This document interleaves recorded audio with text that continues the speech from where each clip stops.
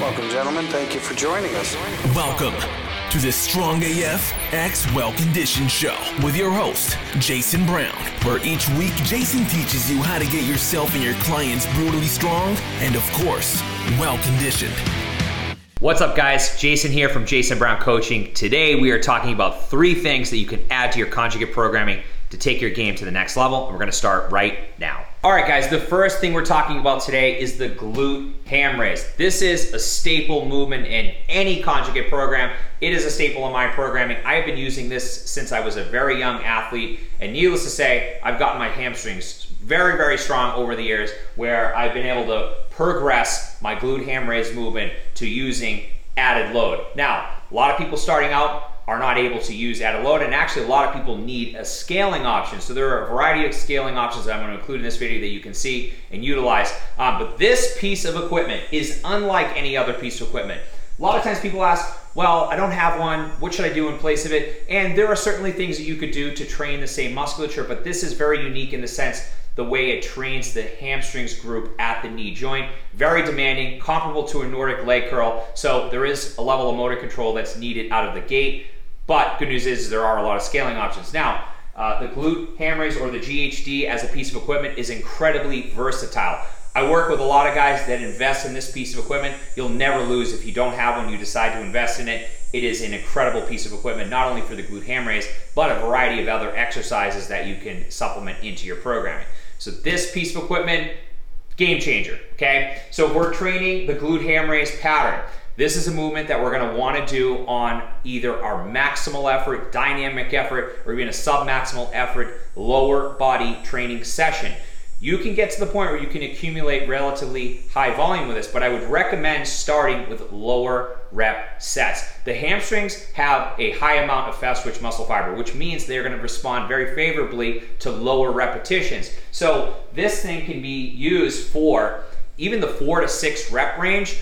Most of the time, I'm typically seeing in the 6 to 10 is where I find to be optimal. But of course, if you're adding added resistance, then you could you really kind of manipulate that rep scheme to match the level of resistance you're adding. So some examples would include 5 sets of 5, 4 sets, 6 to 10. And then of course, you could even go as low as 6 reps for 3 reps if you're adding something like a med ball in the front rack position for your additional resistance. You can attach bands to this. So again, a lot of ways to skin the cat with this, but what I would recommend is starting out with one of the regressions, like a box-assisted glute ham raise or a band-assisted glute ham raise. Get comfortable with that pattern, working the hamstrings through that range of motion and nailing this down. You will see tremendous benefits in terms of your big lifts. I've seen people go up on their squat tremendously in a short period of time by just adding this into their programming. So an incredibly versatile piece of equipment that has tons of application.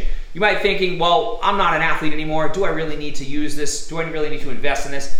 I would say an unequivocal yes. This is going to allow you to take your hamstrings to the next level, which we know will carry over to not only strength, body composition, but also our overall health. If we have stronger hamstrings, that's going to assist us in everyday movement. That's going to allow us to rely on loading the hamstrings when we're picking things up from the ground, when we're doing training the hip hinge pattern. So again, tons of application. I can't say enough great things about this piece of equipment. I've written about it extensively. You can check out any of my articles on this. This is a game changer. And if you don't have one, highly recommend. This is the Rogue Abrams glute ham raise. I've seen people find these used and save a ton of money, but this is a piece of equipment that I've invested in and I use on a weekly basis. So give it a try. Drop it into your programming on either one of those lower body sessions. Anywhere from 3 to 4 sets, 6 to 10 reps starting out will be a great place to go. And then as you progress, add resistance and work with some lower rep schemes to have a different stimulus and to build more strength of the hamstrings group. All right, guys, the next thing we're talking about is pin movements, or concentric based movements, where we're starting from essentially a disadvantage. We're starting with our barbell on a pin setting and we're performing our movement. Essentially, we're really focusing on the concentric phase, that raising phase of our movement pattern. First and foremost, we are using this with bilateral movements, our squats, our presses, our deadlifts, and this allows us to strategically work different ranges of motion or sticking points. So let's give the example of the squat. Let's say you are stuck with your lockout, finishing your squat pattern. That's where you tend to have the most issue, and maybe it's a disadvantage in terms of leverage based on your own anthropometrics. We can use the pin variation to target that sticking max or mini max, if you will, to focus on that area and building strength where we are characteristically weak. And again, it's going to be different for everyone. So you probably know, based on your training history, where you tend to stall with movements like your bench press or your squat or even your deadlift lockout or even starting the deadlift. So a number of different positions we can start from with those movement patterns. First thing to think about here is that because we're working different ranges of motion, how does this affect the body? Does it affect the body in the same way as it would if we were just to perform a squat, bench, or deadlift from the floor or from a rack? Well, the answer is yes and no, and really it depends. A lot of times it depends in fitness, okay? So we have a ton of different variations. Now, we're starting a squat from that low bottom position, maybe from hip crease below the knee. So really a full squat pattern, and we're going for a 1 rep max through essentially a full range of motion, but we're not doing the eccentric, the lowering phase of the movement. Then the overall cost on the body, on the central nervous system, on skeletal muscle will certainly be less. Now, that's assuming that you go through that raising phase and you rack it. If you go through that raising phase and then you lower the bar back down to the pins, and maybe you're doing a 3RM, there's gonna be a similar cost on both skeletal muscle and the nervous system. However, if you just do an Anderson squat, which is just coming off the pins and really negating that eccentric phase, and maybe you just go ahead and rack the bar, then we're gonna have less overall cost on the body. So if that's the case, then this is a movement where we can work very heavy loads and not have the same amount of stress on our system.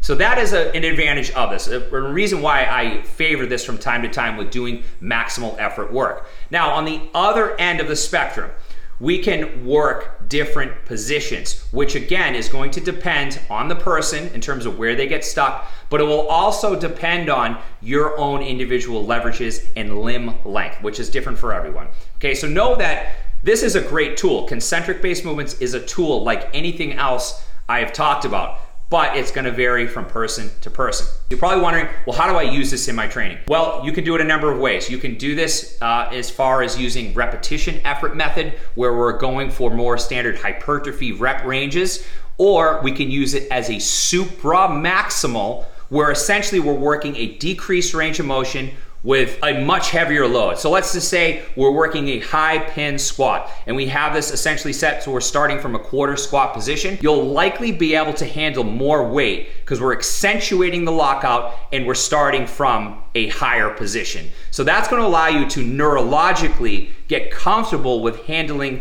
much heavier loads. Now, I have seen cases where I have someone work from a higher position with either their squat or their deadlift or even their bench press, and they can't work super maximal loads because of their own limb length and their own disadvantages in terms of skeletal muscle. So there is never one size. We might have the goal of using super maximal loads, and we might say, well, you'll likely be able to go heavier. Sometimes I have people come back and say, well, guess what? I actually couldn't go heavier. I used my same 1RM for that movement, albeit less range of motion and accentuating the lockout. So know that you might do this and say, well, Jason was wrong. Well, again, different for person to person. So know that the overall goal with working a higher position would be supra-maximal loading, the neurological benefits of teaching our central nervous system to fire at an accelerated rate. But that might not be the case because maybe you don't have proper motor patterns built, or maybe you don't have the awareness to brace from that position, because in essence, you're starting from a disadvantage. So execution,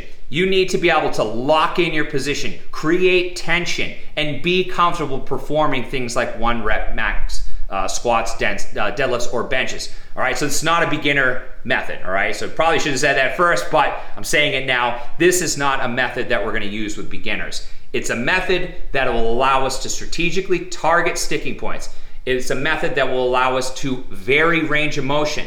And by varying range of motion, we can save toll on the body. So there's not gonna be as much wear and tear because again, we're exaggerating the lockout phase, our concentric phase of the lift. We are working different ranges of motion. So again, it could be a high, it could be a low, really depends on what you're going for on any given day.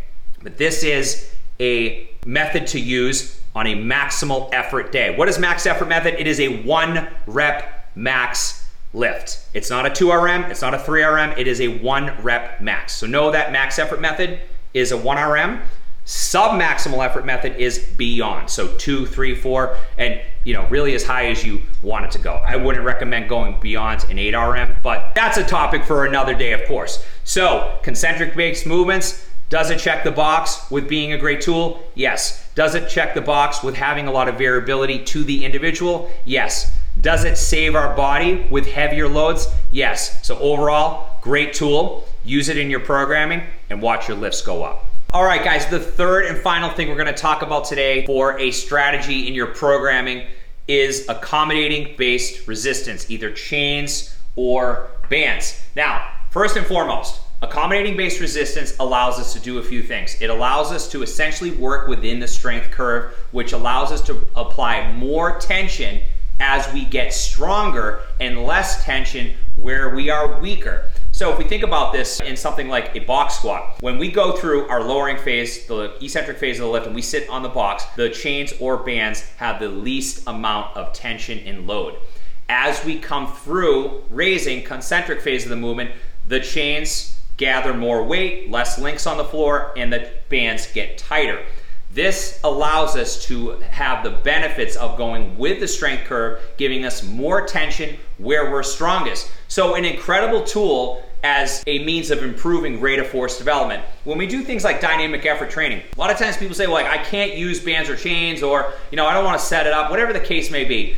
It is an incredible tool for dynamic effort training because if we just simply add loads to the bar, we will invariably see a loss of bar velocity. If the bar velocity goes too low, then we're essentially missing the boat. We're not going to get the same improvements to rate of force development as we would if we were able to keep bar velocity intact. But there's a fine line between adding load, adding band or chain, and keeping bar velocity intact. So you're going to need to experiment. I give relative percentages for most people that I've seen to work over the year, which is usually between 40 and 50% of your 1 rep max, and then adding an additional 25 to 30% in tension with either bands or overall load with chains. You might be super explosive. Maybe you're very type 2X muscle fiber and you are actually moving faster than you need to, and the load is not heavy enough. Then you might need to go up by 5 to 10% per week of your dynamic effort wave. Now on the other end of the spectrum, you might need to go down. I've seen most people need to go down, and most people are typically coming from a background with more endurance sports, like running 5Ks, half marathons, so on.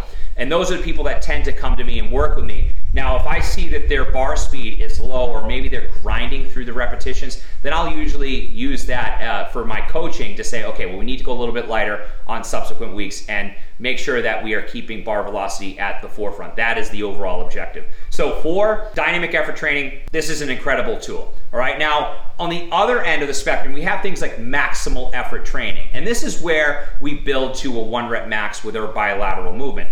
Accommodating resistance is a tool to keep wear and tear low on the body. You still get the benefits of working within the strength curve and giving us more tension where we're strongest. But if we think about doing a back squat of 500 pounds of straight weight, you are 500 pounds lowering, you are 500 pounds raising. Now, there are benefits to using just straight weight. I'm not negating the benefits that are there. However, if you are over 35 years of age and maybe you've been training a long time like I have, and you want to keep wear and tear low, then you could use 100 pounds of chain or band for your squat, get 500 pounds at the top of the movement, but not have the same overall cost on your system through full range of motion. This is an understated benefit. I have people all the time that are able to still train heavy. They're still able to hit PRs on their lifts, and they're not feeling as run down or beat up because we use accommodating base resistance frequently with heavier lifting. So know that the benefits are there in terms of speed work.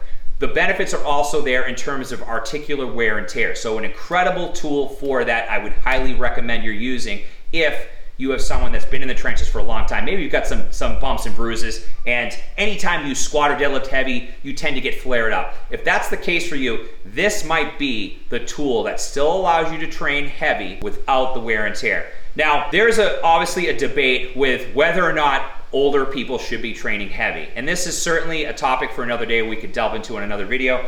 But if you are someone that is very type A, you're very motivated, you want to hit PRs, you can train heavy safely and use accommodating resistance and still get similar adaptations. You're still going to get stronger. You're still going to feel like you are training heavy, which the psychology piece is something that is very important to good programming. So use accommodating based resistance for your squats, your presses, your deadlifts on your sub-maximal effort or maximal effort training day, and then use it on your dynamic effort training so you are explosive AF, you are moving, you are getting the intent of what that work is supposed to be, and you're not compromising bar speed by simply adding loading, okay? So a lot of great benefits. Again, we could probably do just a video on just accommodating based resistance and have that be its own thing. But this is an incredible tool for longevity for, again, the everyday athlete. You still want to hit PRs, you still want to look good, but you just can't be sidelined with an injury, okay? None of us can be sidelined with an injury. It takes us away from training, takes us away from our quality of life outside of the gym. This is a tool to keep your quality of life outside of the gym high while still getting in the gym and doing work. Hope that helps, guys. Okay, guys, that's it for today. We've talked about 3 phenomenal pieces of training, both equipment, as far as movement is concerned, as well as just strategies to implement within our conjugate and conditioning programming. Now, the glute ham raise is a staple movement in conjugate program. You probably heard Louis talk about it in accumulating volume over the course of a month and how it is a game changer. But outside of the glute ham raise, there are a lot of other benefits to using a piece of equipment like the GHD. So again, if you're thinking about investing in your home gym, that is something I would look into getting. Now on the other end, we talked about strategies like concentric work using pins for our squats, presses, and deadlifts, how that allows us to work with different ranges of motion and minimize overall wear and tear in the body. And then we talked about accommodating based resistance, which allows us to train dynamically with our dynamic effort method, which is a bar velocity to improve rate of force development. But we also talked about how it is so beneficial to reduce wear and tear on the body with heavier lifting, our maximal or sub-maximal effort with bilateral movements. So a ton of great benefits there. All 3 of these things can help synergistically work within your programming to maximize the results, but also to improve the quality of your life outside of the gym.